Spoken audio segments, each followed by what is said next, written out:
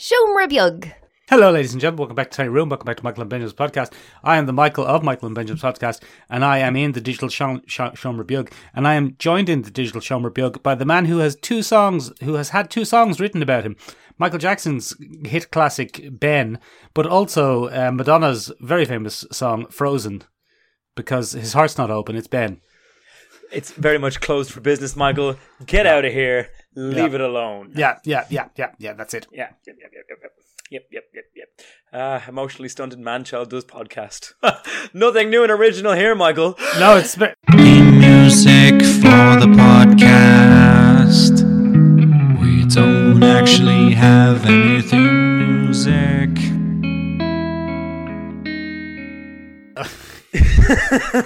very good. You see, I thought you'd actually wanted me to make some sort of contribution, but then you just slammed me with the theme music.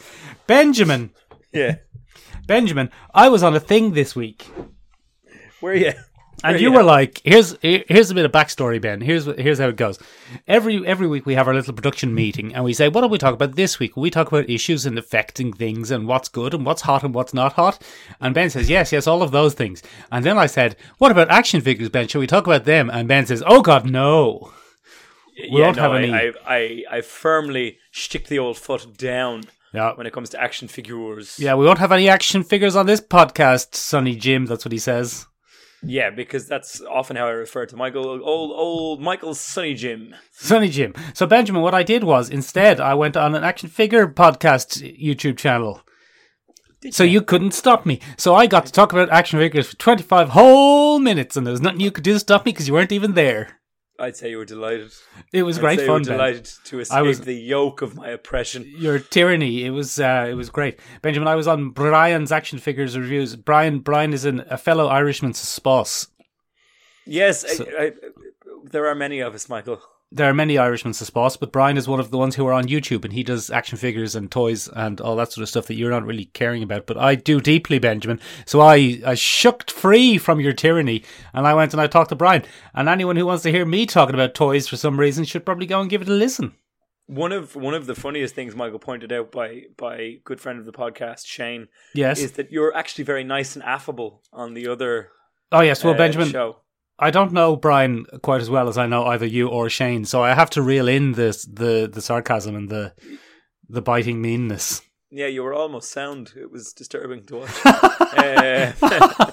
That was my public face, Ben. This is my real face. In all fairness to Michael and Brian, it's very good. You should go over and watch it. Look, Benjamin, pop the link up somewhere. We'll pop the link. It's already on SiomraBeag.com, so you can go on SiomraBeag.com and get the link straight to it there. Or we'll probably put the link in this description if I don't forget. Well, we'll see. We'll see. We'll see. Sometimes I forget. Sometimes Michael forgets. It's a forgetful old time. Michael! Yes? What's been going on this week? Well, Benjamin, there's been some sad news. Yeah, bloody grim news, Michael. There's been some very sad news, Ben. A legend of the comic books industry and a person who has very heavily influenced a lot of the pop culture landscape over the last, let's say, 30 years has died, Benjamin. How very sad. Yeah, it's very sad, Michael. Denny O'Neil, or Dennis O'Neil, I'm never sure how to say his name correctly. No, it's Denny, isn't it? I think it is Denny, but I'm not 100% sure. No, so I think it's professionally it's Denny. You're thinking of Denis Villeneuve, Ben. That's who I'm thinking of. Yeah, you are. Anyway, Denny O'Neil has passed away, and for people that don't know who that is, he was massively influential during the 70s and 80s at DC Comics. In fact, many regard him as the architect of modern DC. Many people feel that he is the man who really pushed a lot of heroes who were struggling after the Golden Age into a whole new era. Silver Age silliness aside, his most famous work probably as an individual would be did my voice just break in the middle? A little bit, yeah, you're getting a bit emotional. Anyway, he was really influential and a very special man, and not to actually make light of it, but Hal Jordan, his Hal Jordan, Oliver Queen, Green Arrow, Green Lantern miniseries in the 80s is seen as something of a formative work for realistic issues in comics. He is the man who introduces the concept of kind of drug abuse in the hero circle and things like that, and a hero's failures becoming their next challenge and things like that. So there was a lot of depth added to characters under his penmanship. He also very famously, Ben, penned one of the most famous comic panels of the last couple of decades, where an older gentleman says to the Green Lantern, "I see you done a lot for the Blueskins, and you were off on some other planet helping out the Purpleskins. But there's only one skins you ain't done nothing to help, and that's the Blackskins. And I want to ask, what's that about?" Well, it's obviously a racially motivated thing, whereupon many of the key DC superheroes didn't really do a lot for people of colour in the old comic books. I suppose no one did really, Ben. No one did really, but you can somewhat excuse it, I feel, on the basis that when comics were invented, they were written largely by young white men and aimed largely at young white men. Yes, with zero knowledge and wherewithal to actually be inclusive in their work. However, Michael, it should be pointed out that ignorance is no excuse. Well, I mean, but that's the good thing, isn't it? That things change and things progress. Yes, things have changed. I mean, to look back on comics that white guys in the 40s wrote for white 10-year-old boys and hold them by today's standards would be a little bit strange, wouldn't it, Ben? Oh, Michael, look at you dropping breadcrumbs for later in this episode. Just crumbling up biscuits and spreading them around. Num num num num num. Crows Num num come num on num down. num. Ben, it's not my first podcast, Benjamin. For example, I was on Brian's action figures reviews last week. Check it out in the description. So, anyway, what were we saying? He has also been massively influential on one of my favourite characters, if not my favourite character, Michael, Batman. Yes, saved Batman. Go on. Him and Neil Adams. Neil Adams being the artist at the time. I would strongly recommend that anybody who enjoys Batman never read a solely penned and drawn issue of Batman by Neil Adams, because it's like an acid trip gone horribly, horribly wrong. But if you do want to read some classic Batman shenanigans and kind of get to the root of where his darker persona kind of came from, then check out Denny O'Neil and Neil Adams' run on Batman. Anything that you like about Batman in a modern sense was written by Denny O'Neil. Yeah, he also basically reinvented the Joker away from a kind of troublesome trickster into a murderous lunatic. Bloody Fruit Loop. Yeah, and Ra's al Ghul, Ben. Yes, he gave him an old boosty woosty, and he bloody made him up as one of the big titans of. Oh yeah, sorry, he didn't reinvent him at all. Yeah. Michael, you're absolutely he right. Just invented. Just plain old invented him. Plain old invented. No reinvention here. And I think it'd be fair to say that the modern iteration of Batman would be nothing without that character. What with his grandson being his bloody Batman's illegitimate son? It's mental. It's mad. He's had a massive effect on comics, and as you said, he was the one who kind of brought the idea of dealing with real world issues into comics. Yep. So I mean, other than punching Hitler in the head, obviously, because the 40s, classic. That happened all the time, Michael. The 40s comic dealt with that a lot, and hilariously enough to us now, looking back on it, that actually was a real world issue at the time. Yeah, that's the thing. People are like, "Oh, look at this strange guy." No, that would have been quite. That's quite important at the time. The equivalent of going to punch Trump in the head now. I'm not saying Trump is Hitler, that's not what I'm implying. I'm saying it's a real world parallel. Divided as it is across time. Ladies and gentlemen, we have made it through about 150 odd episodes without political leanings, and on this episode, we're going to undo it all. No, I haven't said that. That's not what I've said. Or unsubscribe. I'm just saying it's a prominent public figure getting punched in the head. That's all I've said. Yeah, you wouldn't. It'd be very prescient at the moment, Michael. Yeah. If it were then and now, it would be unfair to say that he came up with that concept, as in real world problems for superheroes, because that always goes to Stan Lee. But he certainly didn't gloss over the much darker sides of American society. People doing the drugs. People doing the drugs, racial tension. Yeah. Things like that. He was not completely responsible for John Stewart becoming the first black Green Lantern, but he did greenlight a lot of that at DC. Very good, Ben. Green light. I see what you've done there. That's very clever. Yeah. Very unclished, lads. So yeah, I mean, it's a fairly big passing. I don't know how much of an influence he had in the industry in his last years. No, I don't know if he's been terribly active. Yeah, I mean, I think he was still active though up until the very end as an editor, anyway. But there you go. But yeah, sad times, Ben. Yeah, sad times. So 81 years of age, and that was the end of Denny O'Neil. Speaking of sadness, Ben, what series of events have led me to Leonardo as well? sheer boredom and an early release on Disney Plus. Oh, very Michael, good, Benjamin. Is what led you. Michael, you and I have always been champions of the Irish here at the Michael and Benjamin's podcast. Yes. And I, having been a long-time fan of the Artemis Fowl book series, was very excited to see what would happen when Disney, a legitimately decent company at making an old film, They can make some films. got their hands on a beloved Irish childhood property. And Michael, Yes. there are two things that probably should have been a big old red flag for me. Go on. Number one was that Yeah. it's been stuck in development hell for 20 odd years. Yes. And number two is that we let Americans touch an Irish property. And Michael, I should have bloody known. Now, Michael, I sat down to this and I was so very, very hopeful. Yes, you had a cup of Bovril. And, Yes. You put on your popcorn. Yes, I wore my popcorn. You reminisced about your childhood. Yes, I lost myself in a haze of childhood. And I sat down with my parents who used to listen to they were kind of forced to listen to the audiobooks constantly when I was younger. Very good, yeah. So they were quite intrigued to see what Disney had done with an old Irish property. And Michael, Yes. we sat down and within 5 minutes we realised that the young man cast to star in this little shindig Yes. couldn't change his facial expressions. I don't know whether it was a medical condition or perhaps he was astounded by something the whole time and trying to play it cool. He may have had a large monster in the corner of the screen that we couldn't see. Look, Benjamin, I don't know if it's fair to lay the blame of this on a 13-year-old. Oh no, it's not. But Because he's terrible. God bless him. God bless the young Ferdia Shaw. He is absolutely terrible. And he's terrible to the point of, I think the film knows that he's terrible. So he's barely fucking in it. He really is. He's so sidelined by this movie. And it's awful for him. It's really bad for him. It's kind of shocking because on the surface, it had the bones of decency.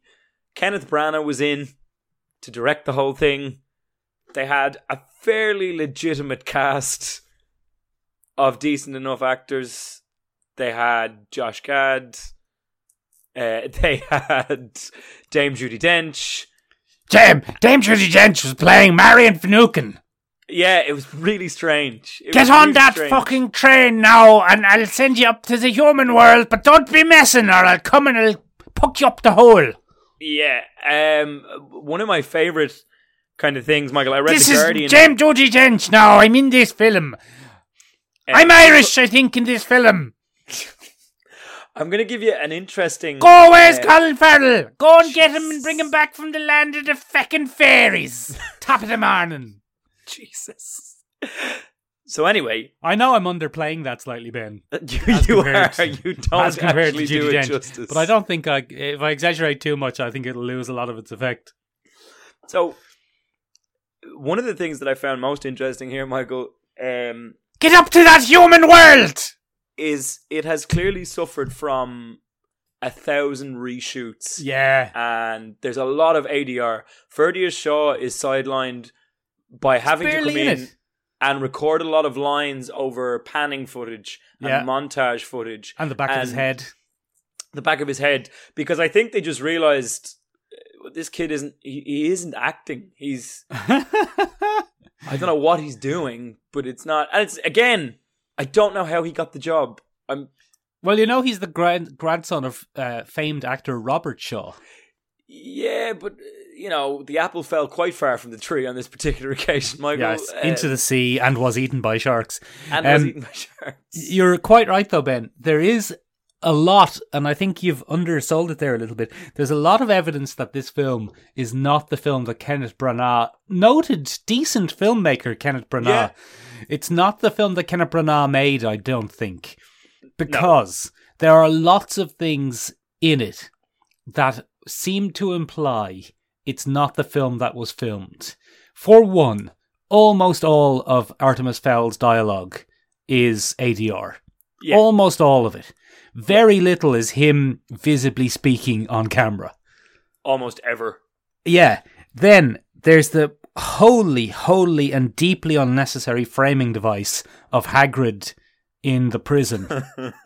That makes no sense and has clearly been added to add some kind of structure to a very choppily recut film. Yes, exactly. And even bizarrely about that, he's doing a different voice in the voiceover than his character has in the film. Yeah, he In puts the film, on this he- bizarre gruff. Yeah. Back in Ireland, where Ferdia's swimming on the surfboard that never gets mentioned again for some reason. Artemis Fowl Jr. loved his country. Did he? Did he? He never Did he, even though? mentions it. Never mentioned it once. No. Never mentioned it. No. And, I mean, the Farreller is... What's the Farreller doing? He's phoned What's he- in completely. What's he doing in it? There's one scene, Michael, and I don't know if you recall this. It's very early in the film. He's having an interaction with his son, and I put that in quotation marks. Yeah. Because they're acting.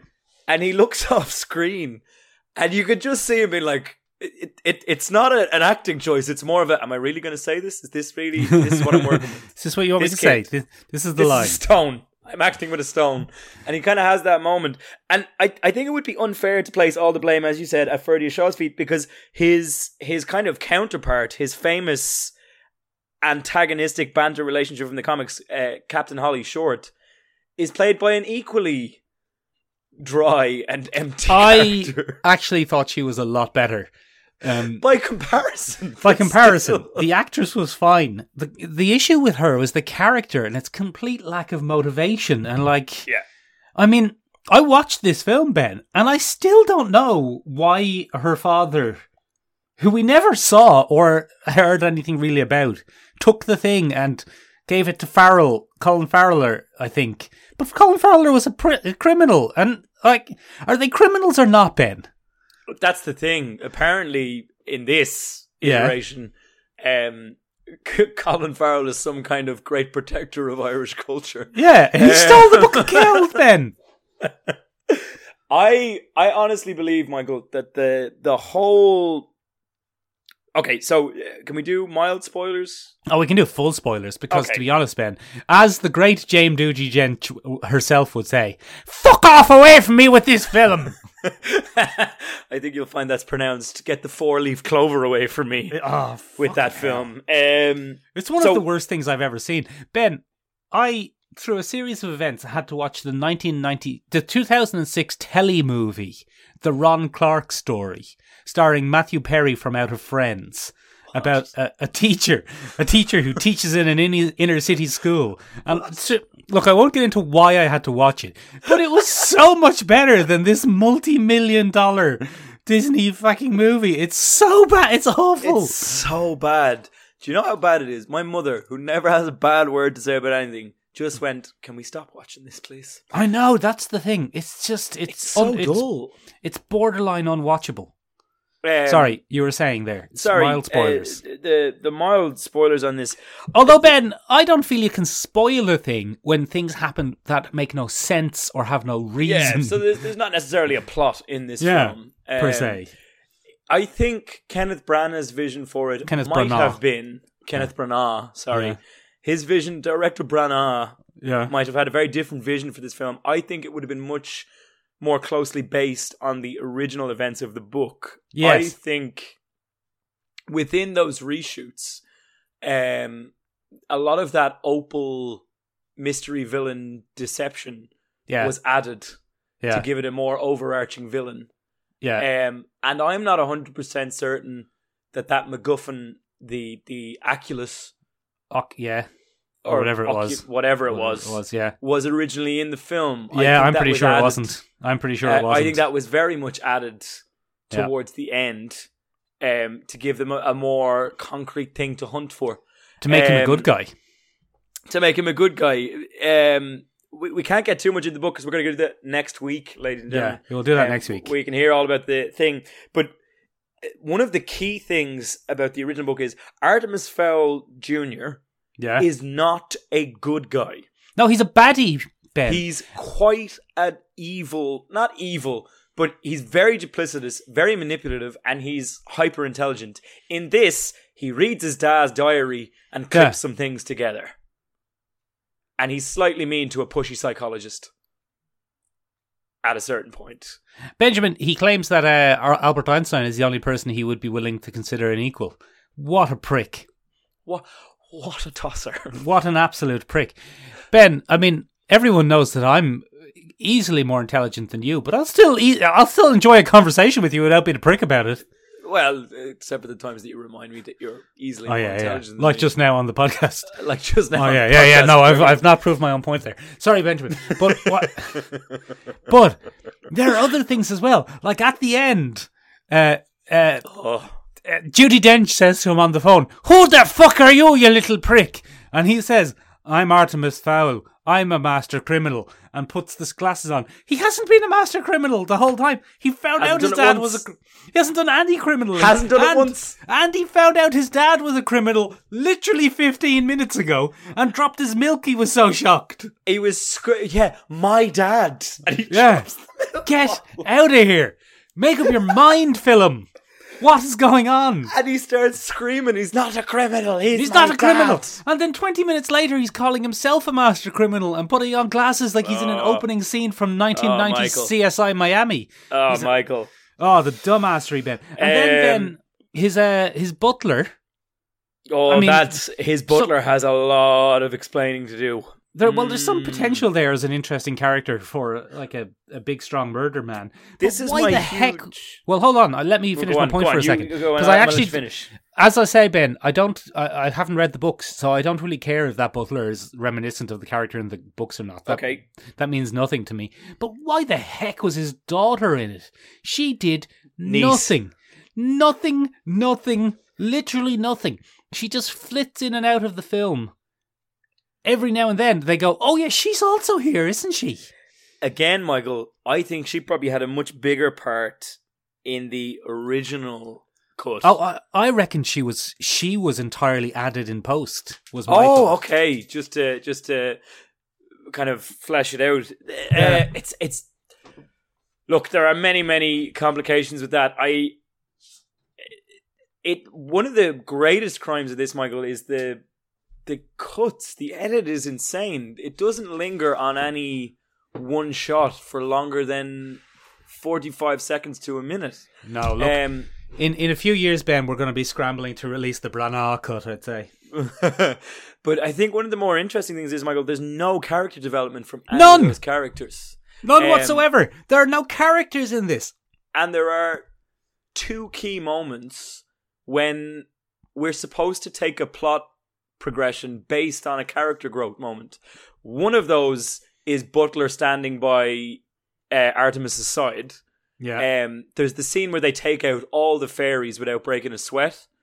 Yeah. And we are never given any hint that either of those people has any capability of doing that before the scene. Well, with Butler, we're told he does. We're told, but we're never actually shown. Yeah. That he could take out an entire elite force of things. Not to mention the fact that he has a magic bow and arrow. Yeah, where'd he get that? That is never explained. All of a sudden, he knows how to use Holly Short's weapon without blinking. Yeah. Just like, oh yeah, cool, fairy weapon. Yeah. Bonkers. And the second time... One of the maddest, stupidest films I've ever seen in my life. Sorry, go on. Yeah, the other thing where the real sin is there's a serious moment between Holly Short and Artemis Fowl where they decide to trust each other. Yeah. Because they bond over their missing daddies. Nothing would indicate that she would ever trust the person who tranquilized her and put her in a cage. It's like their second conversation ever. And he just says, "You're going to have to trust me." And Holly Short says, "Yeah, grand." Okay, that's grand then. I have Copenhagen syndrome. Michael, Jesus. It was so bad. It's terrible. The best scene in it was the Italian troll scene. That was fine. Yeah, that was fine. That was fine. It was the first time I watched it and went, yeah. That was fine, yeah, that was fine. But also, I was watching that going, why is any of this happening? What has this got to do with Artemis Fowl? Well, I thought this was an Artemis Fowl film. They've realised Bizarre. that the Holly Short character is both more interesting and a better actress. So they've made it her film instead. Yes. But I don't care about either of them. Also, Ben, why does the time-stopping thing work entirely differently the 2 times they use it? Because this is you mean in the sense of Italy having everybody freeze except for the Yeah. fairies. And then when And, they go to well, Ireland, it Look, just... we can get into that into the book. Ugh. One of the things that marks Artemis Fowl out as a genius in the books is that he figures out a way to beat the time stop system. Yes, I've heard of it. I've read about it where he's asleep. Yeah, yeah, pretty much.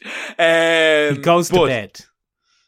Not in but- this, though. They just Not in stumble this. through it. They just Not in this, stumble he's through grand. it and He's win pure through grand. pure chance. He's pure grand. It's one of the worst films I've ever seen. It was so upsetting. I would have to agree with you, Michael. As I told you over by text, it's through tears that you couldn't see. My childhood was gutted. Benjamin, and I often hassle you when we're making this podcast and say, Ben, keep your negative opinions to yourself, you big Debbie Downer. But I can't get... I was even nice about Bright, Ben. I was nice about Bright. You were nice Remember about Bright. I was nice about Bright. But I Bright is can't- better than Artemis Fowl. This is my limit. And then the constant Irish music playing. Paddy Wackery. And like the having an American top and tail it by going, the land of Ireland where there's mysteries and everything's magic. Here's a little prick. He's as wooden as a plank, and is he a baddie or a good? He doesn't know what he is. Oh, get out of here! Get out of my face! The fucking centaur guy. what was that about? And he's walking around, and he's a man. He has a man's body with a man's vocal cord and a man's head, and he keeps going. Stop it, you big dumbass! That's a noise that horses make. You're not a horse, you're a centaur. You're a centaur, you bloody 4-legged prick. That makes as much sense as me doing it. Yeah, I'm going to have to do a lot of sound limiting on this episode. I'll be Yeah, Sorry. once it starts spilling out, it's pretty tough. Oh, God. I do think one of the key things to point out, Michael, is people are going to blame your man Ferdy Shaw for this. I don't blame And- him. I blame the casting, the directing, whoever the writing, the editing. exactly, whoever let that young man star in a film or attempt to lead a scene. I don't care whose grandson he is. He should not have been put in that role. Look, Ben, the problem is it's not a role. It's not a role. It's not a character. It's just a smug prick who's almost entirely redubbed in ADR. Yeah, Facing away. The amount of time we look at the back of his head and he's speaking. shocking. Because that's the only shot they could get to squeeze in some exposition. It's awful. Look back, Ben, to Harry Potter. Daniel Radcliffe was no great actor in the first Harry Potter. No.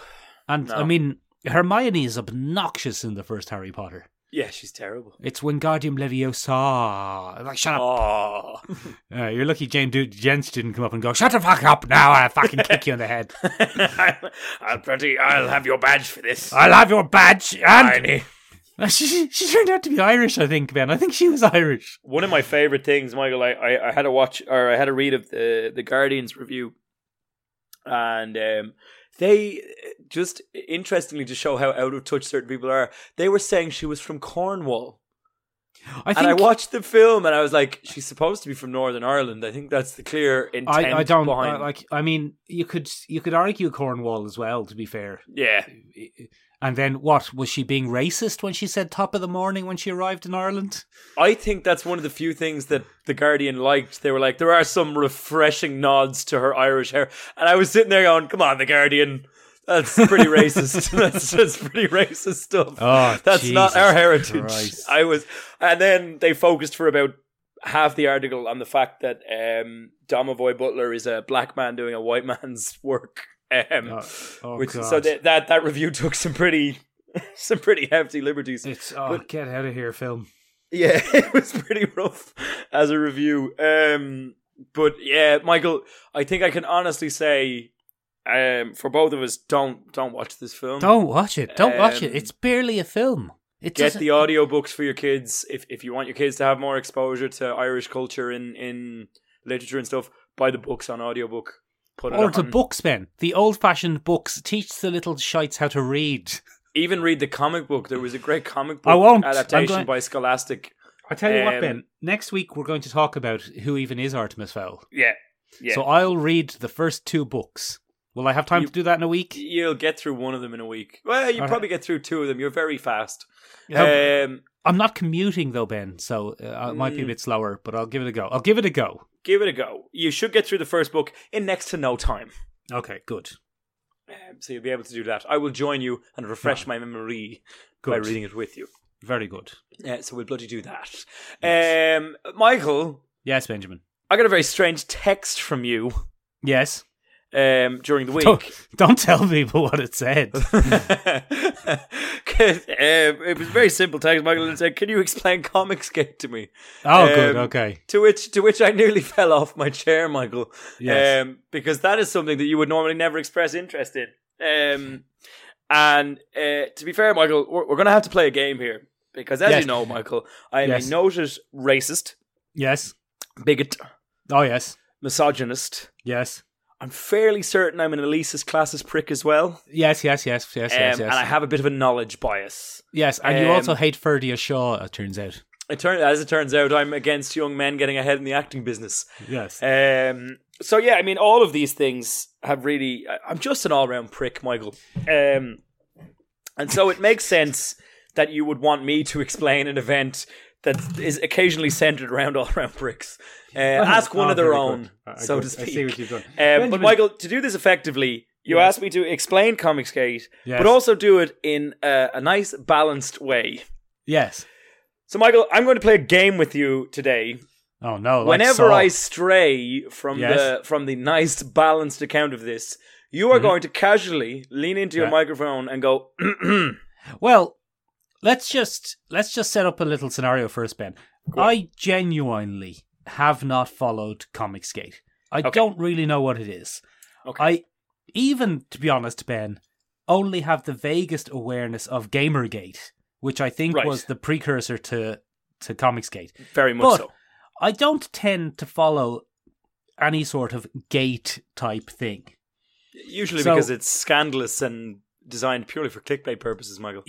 Often, but also, you know, my personal philosophy on these kind of things, Ben, is leave people to have their own complaints as long as they're not like actively hurting other people, and let them do their whinging. But when I say to you, can you explain it in a relatively neutral way? That's asking it, basically. I don't want to hear one side's opinion of it. But, I mean, there's a pretty good chance that one side in this argument is actually wrong. So I don't want us to present a fair and balanced case and say, yes, they're right. Like, if someone is clearly in the wrong on this, I would like to know. But the long and short of it is, I genuinely don't know the story behind Comicsgate, and I would like to hear it. Right. And I will help you do that, Michael. Okay. So one of the things that I would like to point out to some of our listeners, because I know some people listen to this out loud in their homes and they might have children, there's a little bit of language in this that I will have to cover. To do that, don't listen to this one out loud. It's a headphones episode from this point on. To be fair, I've been swearing a lot anyway when I was James Judy Dench. So. But some of this is grim. So headphones episode from now on. So okay. Oh, this is Michael, exciting. To get through the first part of this, we've got about 25 minutes, man. This will be fine. 25 minutes is more than enough. In 2017, a woman called Flo Steinberg passes away, Michael, in those United States, or Datamerica. Datamerica, as we call it. Flo Steinberg was seen by many as a rather revolutionary comics publisher because she was a woman and one of the first women to kind of get up there and hold her own with the likes of Stan Lee, Jack Kirby, etc., things like that. And she was part of that whole scene. One of the things she championed while a publisher at Marvel Comics and other comic publishing houses after that was that she would often give young female creators a chance to publish their work. Okay. So, with her passing... I've never heard of her, Ben. Was she a story editor? She was a story editor, as far as I know. I don't have the exacts, but she was very well respected in the community and quite often seen to champion female creators. Okay. As possible. And what you have to bear in mind there, this would have been at a time when they really were excluded from the comic book industry. Okay. So, how were they excluded, Ben? Was it in a the sign at sense the that it door was saying no girls? probably not, but it was a bit of a boys' club, Michael. Okay. And as you've rightly pointed out many times, comic books back in the day were usually written exclusively for boys. Well, not so there was probably that kind of bias. I wouldn't say written exclusively for boys, Ben. Actually, I would say aimed at boys. Aimed at boys. Okay, so we'll stick with that. Aimed at boys. So anyway, unfortunately, she passed away. And a group of then female staffers from Marvel went to get milkshakes to honor her. Okay. Did their milkshakes bring all the boys to the yard? No. In a sense, I suppose it did. in a strange and twisted sense, yes, it did. Just the wrong boys. Yeah, the boys you wouldn't really want in your yard. So, yeah. One of the creators that was at this event, a woman called Heather Antos, at the time, she was a story editor for Gwenpool, which had been circulating at that time. Yeah. She decided to document this because quite a few of the female workers who worked at Marvel at that time were there getting milkshakes. And they simply said, for Fabulous Flo, #Fabulous Flo, which was Flo Steinberg. Now, Michael, no. There was blood in the water from that point on, right? They seem to have then been targeted, Heather Antos in particular, seems to have been targeted from that point on by every single internet troll with an axe to grind. Good. Okay. She receives several tweets in response to this. Yeah, it's drama. She receives several tweets in response to this along the lines of the creepiest collection of SJWs anyone could imagine. This is what's wrong with the comic industry today. Women having a milkshake. Yeah, so there were a couple of accusations that this was a Marvel push. Okay. This was a Marvel kind of agenda. And it later transpired that it wasn't at all. This was a group of women out for milkshakes, documenting things like thousands of people who quite often document their daily lives on the social medias. Sometimes we do it. That's what it's there for. So, what happens next is a bit of a schism, I suppose. Most of the comics industry jump to defend Heather Antos, who becomes, I suppose, the focal point for all this anger and vitriol and very negative speech, Michael. Right. Just now, let me cut you across you for a second, Ben. You might be going to get to this, but was there already backlash against this group of creators before this? So, not in the sense of it being collective. There was a general kind of dislike of female creators, and that was, as you said, largely inspired by the events of Gamergate. That had kind of stirred the pot here, Michael. Female creators, Ben, but also what I suppose the people on the other side would call SJW creators. Yeah, so social justice warrior creators. Yeah. That label, SJW, carries all kinds of connotations with it. There's a lot of terms that get thrown around when we deal with that topic. For example, virtue signaling, white knighting, things like this, they get thrown around. Virtue signaling is the concept of showing support when it isn't called for, or pushing an agenda, usually a liberal leftist agenda in some form, when it isn't called for in a certain situation. So there's all kinds of things that go with that. And as it turns out, quite a few comic book fans had a bit of an axe to grind. So what comes out of that is one person seems to take this to another level. He really starts to push and pull at Heather Antos as a creator and try to goad her into responses and things like that. And his name is Richard Meyer. Now, at the time, Richard Meyer had a relatively successful YouTube channel, around 50,000 followers in the beginning. And his That's YouTube more channel, successful than us. Much more successful than us. Yeah. His channel was ironically called Diversity in Comics. Oh.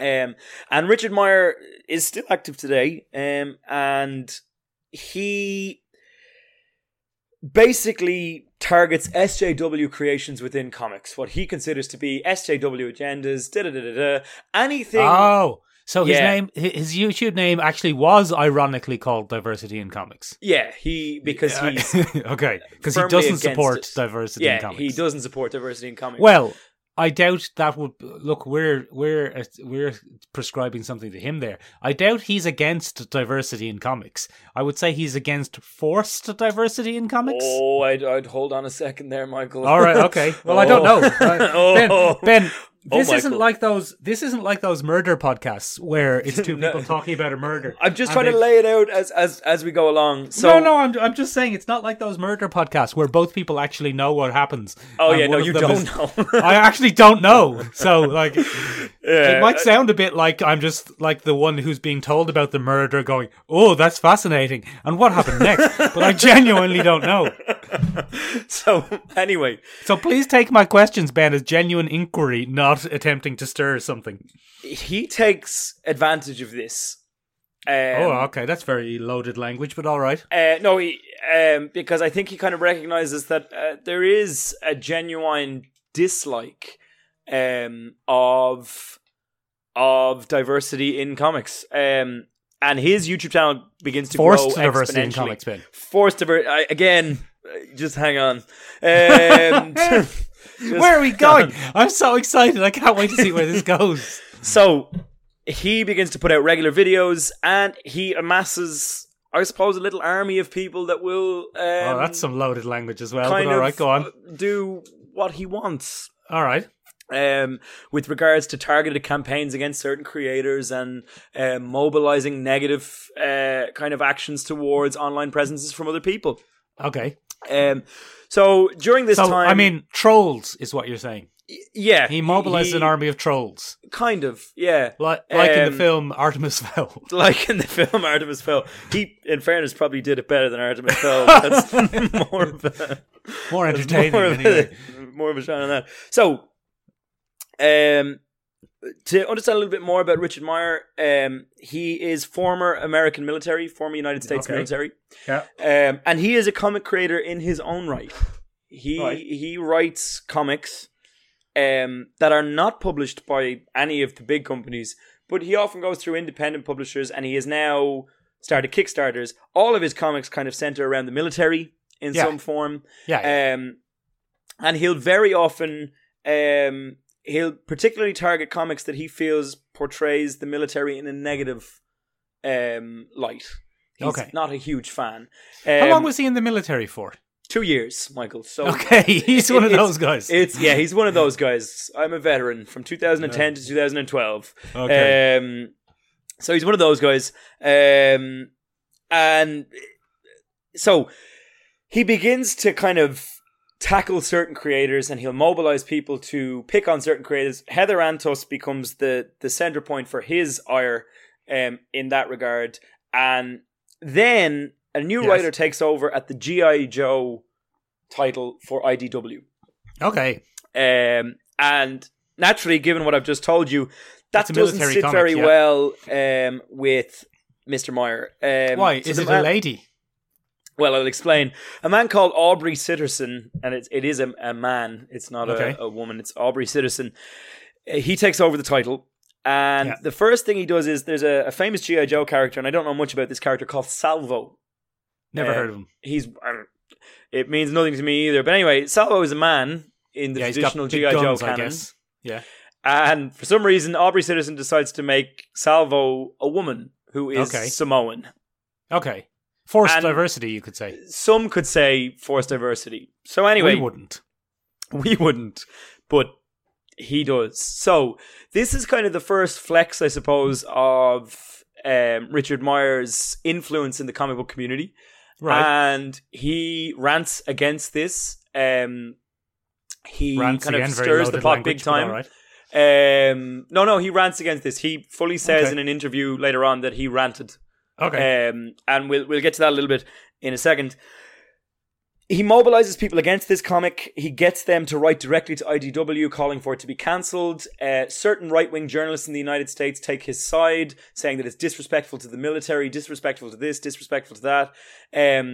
Unfortunately, Aubrey Sitterson then makes a comment, and this is a very poorly judged comment. Okay, about but hold on. Before you something say that. akin to false sympathy for the troops from people who want to start trouble.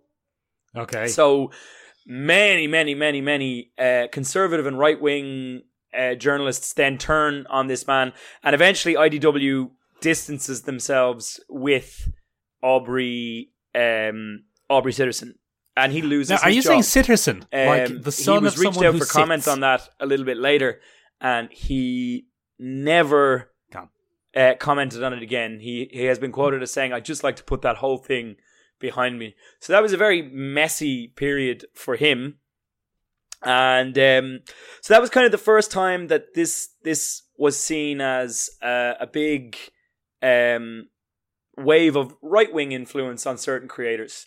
This is where other conservative comic book creators like Ethan Van Sciver, who we've talked about before on the podcast very long time ago. I'm just going to cut across you for a second. When you're saying right wing and conservative, you're exclusively talking in the American sense. Sorry, exclusively in the American sense. Yes. Okay, sorry, right. My apologies. Okay. Exclusively in the American sense. Ethan Van Sciver has courted a little bit of controversy throughout his career. His most infamous action is probably when he penciled the cover of a Sinestro comic, and he titled it "My Struggle" in reference to Adolf Hitler's famous self-penned book Mein Kampf. I see. That's a bit political, isn't it? That's a very political move. Anyway, he's a huge fan of Hitler. Possibly. He's a huge fan. Wow. Do you want to retract that pen? Of Richard Meyer. And the two of them form an internet friendship where they retweet each other's stuff, back each other up on their individual YouTube channels. They do a podcast together. Richard Meyer, almost. Richard Meyer pushes sales towards anything that Scriver is on. Oh, I see. And things like this. So this becomes a little power couple. Right. In the American right-wing comics sense. Okay. Right, I'm with you so far. Yeah. So anyway, what comes later, and this is now known effectively as the Dark Roast. The more that Mr. Meyer's YouTube channel grows, the more people kind of criticize him and things like that. So he starts publishing what he calls private videos on his YouTube channels. Right. And those private videos are meant exclusively for what he calls his close fans. Okay. His acolytes. His acolytes. And as you said, Michael, he's perfectly entitled to his opinion as long as it's not harming anybody else. And it would be hard to argue that he did harm anybody majorly outside of sales for DC and Marvel. Those artists were still paid, and those authors were still paid for their time, and yada yada. But within these videos, he begins to express what can only be described as a far more misogynistic approach to certain creators in the comic book industry. Many writers like Gail Simone, Heather Antos, who we've already talked about, artists like Becky Cloonan, etc. He calls them things like cum dumpsters. Oh no! Put the headphones on. This is not family friendly. I did warn. And then he accuses many of them of sucking their way into the industry. He then turns on any male creators that might defend them and begins to accuse them of paedophilia. Good. So right. Dan Slott, who we've read in Spider-Man comics and the like, was accused of paedophilia by this man. And the initial video was called The Dark Roast, and then he released several more after that. And many people mark that as the transition from dog whistle politics to outright kind of vile politics, I suppose. And this is where Mark Waid gets involved. So Mark Waid, famous bald man Mark Waid. Famous bald man Mark Waid. Mark Waid takes great umbrage to anything that this man says. And in a bizarre kind of tweet that has a very threatening tone to it, Michael. This is brilliant. He kind of calls out Richard Meyer. He says to his fans, if anybody sees Richard Meyer, please send him to my booth at this event. So there's a Comic-Con of some kind happening. I think it might be New York Comic-Con, but I'm not 100% sure. Right. If Mark Waid threatened to beat me up, I wouldn't be too worried. Neither would I, Michael. But what Wade later said was that he wanted to have a calm discussion with this man and try and find out where he was coming from and why all this vitriol was being spouted from his channel. And That's what they he said, do right, have a okay. conversation. They do sit down. They do a kind of podcast to not together all the time, but they're invited onto somebody else's neutral kind of arbiter podcast Okay. to duke all this out. But it's never published. Oh.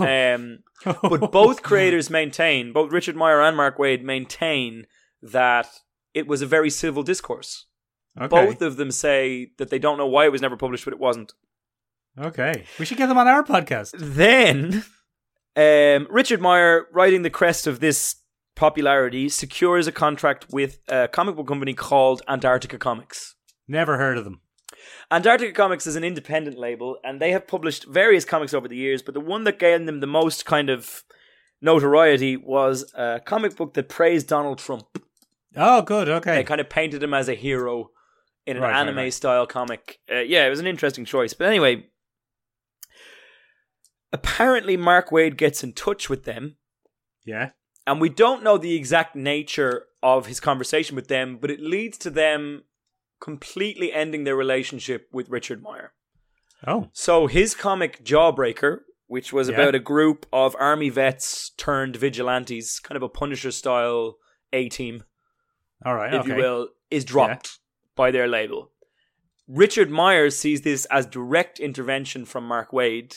Mark Wade says that there was no such thing. And He's like, yeah, mate, I just told him you were racist. Antarctica Comics says we were in no way influenced by Mark Wade. Okay. And so he launches a huge campaign against any creator he sees as an SJW. And this leads to the summer of 2017 seeing a ton of diverse creators from many walks of life being directly targeted in Twitter campaigns, which are bordering on hate campaigns. All right. There are attempted doxings. Oh, good. And things like that. Doxings are always amusing, aren't they? Yeah, they're great. It's a great way to ruin someone's life for their thoughts and opinions. It's lovely, really. And basically, a lot of creators, a lot of independent creators especially, a lot of new creators turn their accounts private and change their last names on social media to avoid being targeted in these kind of schemes. And then what becomes really interesting is, I suppose, and where it becomes really dirty kind of back and forth is, in response to this, Mark Wade and other creators decide to kind of advocate the same from their fans. Yeah, Oh, no. so it becomes a bit of monkeys flinging feces at one another. Good. And unfortunately for Richard Meyer, or not unfortunately, depending on how you feel about him, he loses that battle. Because apparently there are a lot more people interested in diversity in comics than he suspected. He has his Patreon targeted Okay. in an attempt to have it shut down. Basically, hundreds of people write to Patreon claiming that this man is making money off hate speech. Are you familiar with the comedian, the Australian comedian? His name escapes me. Jeff? No, I'm not going to get it. Yes. I can't remember. Anyway, he has a show. He has a show where he kind of does political takes in comedic fashions. Yeah, and he famously does a thing Jim about Jeffries. gun violence. Yeah, Jim gun violence in Jeffries. America. Jim Jeffries is involved in this? Jim Jeffries gets Richard Meyer on his show Oh. to defend himself. And Richard Meyer, he does a whole episode on diversity in comics. Okay. And Richard Meyer basically shows zero remorse on this show for people having lost their jobs as a direct result of his actions. He will often say, that's exactly what I wanted. Okay. I don't believe these people should have a platform, etc., etc. To say that the interview is a bit of a hatchet job on Richard Meyer would be fair. I'm no great advocate of him, but you can see that it's a real attempt at gotcha journalism. Okay, yeah. I suppose. Yeah. That tape, the dark roast surfaces within this interview, and because Jim Jeffries has a nationwide audience, effectively every single liberal kind of anyone who would be against that type of conservative politics in America gets on board and has a go at Richard Meyer, and it effectively drains his power. He closes his Patreon down. Yeah. And at the start of this year, he changed the name of his channel. Right. Because he has refused to ever engage with the label Comic Gate. Okay. He feels that it unfairly paints him in a certain light. He changed his name from Comics and Diversity to Comics Matter. Okay. Now, the format of his channel has not changed. Right. However, his channel has also not grown at all. Okay. He topped out in 2018 at around 104,000 subscribers. Okay, that's not huge. He's now 106,000 subscribers. So okay, he's really lost huge. a lot of the... That's a disproportionate amount of influence for a relatively tiny YouTube channel. I think one of the things that probably makes him so prolific in that community is, number one, conservative creators will get on board with him. Right. And back him up. And number two, he releases around 3 to 4 videos a week. Okay. Like, and one of his favorite things to do is simply take a comic book and tear it apart. Literally. How he ends his segment when he doesn't like a comic is he rips it in half. Okay, very good, very to clever. let you know that he thinks it's virtue signal SJW garbage. I wish I could have done that with the Artemis Fowl film. Yeah, but it's a digital release, you see, so we don't have a physical copy. I can't rip it apart, yeah. Too. I think it would be unfair to say that it was Richard Meyer's movement. I think it would be unfair to say... I think he certainly regrets many of the opinions he's put out. He has worked so hard to remove his name from it. He now calls it Comics Matter with your boy Zach, so he doesn't even use his real name anymore. Oh, under really? These reviews. It is his channel, because you can still email him at diversityandcomics@gmail.com. Don't. No, sorry, that was not a call to action. Sorry. I'm just saying he has not effectively distanced himself from his original brand. I don't think we have that kind of clout, Michael. I think we're probably safe. But what Comicsgate did, I suppose, more than anything else, Michael, the main drama of it is that it was established creators versus defending new creators against a conservative wave of American politics. But it really does expose a large schism in the comic book community because many people side with his opinions. And I think something that's probably more indicative, if they don't publicly support him, anything that he launches on Kickstarter or Indiegogo surpasses its target with ease. Okay. And is fully published. One of the more interesting Irish things, Michael, is when his Jawbreaker line was originally announced, many distributors announced that they would not be stocking it. Really? And what he did was, Michael, he mobilized his fan base to harass those distributors. One of those distributors was Big Bang Comics here in Dublin. Oh, really? And they were the target of one of his smear campaigns. Oh, that's interesting. So it hits a little closer to home, Michael, than you might think. So he definitely had international influence at a certain point. I certainly don't think he has it anymore. But his channel is still alive and still going and still leading away. But I would argue that he's a much more bitter man than initially painted. He was certainly very careful in the beginning, but those private videos kind of exposed a more aggressive side to his form of politics. As I said, I personally would not subscribe to any of his views. They're not my cup of tea at all. But I would also have to give myself a little bit of self-shaming. And when I was younger, I would have read the type of comic that he was into, and I would have probably, there would have been a part of me that would have struggled to understand changing some of my favorite characters. So I can kind of see where certain people fall into that trap of enjoying his content. It certainly wouldn't be anything I'd stand behind anymore. And I would say that he is in the wrong, but that would be my entirely personal opinion. And I think many of the bigger creators have kind of said, I don't think this man understands how the industry works, how the way that it's progressing. And yeah, I think it's very much an artifact of its time. 2015 to 2000 to now, I suppose. The bad years would have been.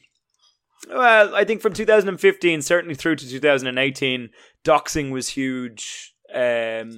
Mobilizing your fan base against another creator was huge. And he became a very useful poster boy for those events in the comic book community. It's certainly not his movement. I think that element of not bitter, that's unfair. There's an element of disgruntled comic book fan out there that is not on board with the new line of comics. It should be pointed out that this is particularly in regards to DC and Marvel. Yeah. And superhero comics. Yeah, superhero comics really, isn't it? Image comics don't suffer from this in the same way. Because they don't have legacy characters that you can toy with. That's it, yeah. No one is upset that the leads in Saga are black and Asian. Because nobody cares. They were written out like that from the start. Fair enough. Yeah. I see. And so it's an interesting thing. I hope, Michael, I've managed to disclose that to you in as neutral a manner as possible. I know I slipped on occasion. Oh, look, Ben, it doesn't have to be entirely neutral. If you don't agree with something, you don't agree with them. But okay, well, look, Ben, I'm going to have a little read myself and find out. Find out what's going on, because very interesting. Yeah. I mean, probably a bit out of date. It is interesting, but I never really paid it any attention when it was going on. Well, now you've got a Spark Notes version. Yeah, so I can have a look and see what's the real truth. Give a delve. I should point out, Michael, yes. I have researched this one heavily. Good. Because it's such a contentious topic. Yes. I have several pages of notes here, and I have done my best to stay completely within those confines. If anyone has a Ben's retraction there that I've made a mistake on, or if anyone understands a little bit better about this, please do get in touch with us and let me know. I'm by no means an expert. That is a very rough guide to it. If you know any more about it than I do, or if I made a huge error somewhere, I don't think I did, but I might have. Let us bloody know. Let us bloody know. Get in touch with us. There are several ways you can get in touch with us, ladies and gentlemen. Oh, just Ben, before that, just on the topic of Ben's retractions, it's been pointed out to us that it was actually Dr. Stephen Jezebel Cadwell, who recommended What We Do in the Shadows to me, not you. So he would like a retraction from you for that, please. Oh, yeah, okay. So that's a huge retraction to Dr. Stephen Jezebel Cadwell for that egregious claiming of series recommendation. I'm so sorry. Excellent. Okay, very nice. I'm so sorry. All right, I think we can please safely come on move the podcast on again soon. All right, guys. If you would like a retraction from me in any form, you can get in touch with us in several different places. We are on SeomraBeag.com, SEOMRABEAG.com. Means Tiny Room in Irish. It does. You can find us on Instagram at SeomraBeag, SEOMRABEAG. Still means Tiny Room in Irish. It still means tiny room. It hasn't changed. No. Linguistics don't do that. Sometimes they do. But moving on from there, if you are listening to us on Apple Podcasts, do give us an L review. Stick an L review down there. Give an L review down there. We could use it. It always helps to boost our profile. Ladies and gentlemen, if you are listening to us on Spotify, which is more than likely where you are listening to us, do us a favor. Give us an L follow, number one. And number two, to be needy little podcasts, please share us on your Instagram story. That is actually a great way for us to get out there. Get the message out there, Ben. So if you think anyone would be interested in today's topic or any of the other topics that we've covered, please get in touch with us. Or please share us with all your pals. If you're listening to us on Google Podcasts, good on you. I don't really know enough about it to tell you what to do. Give us a follow. Yeah, do something positive in our favour.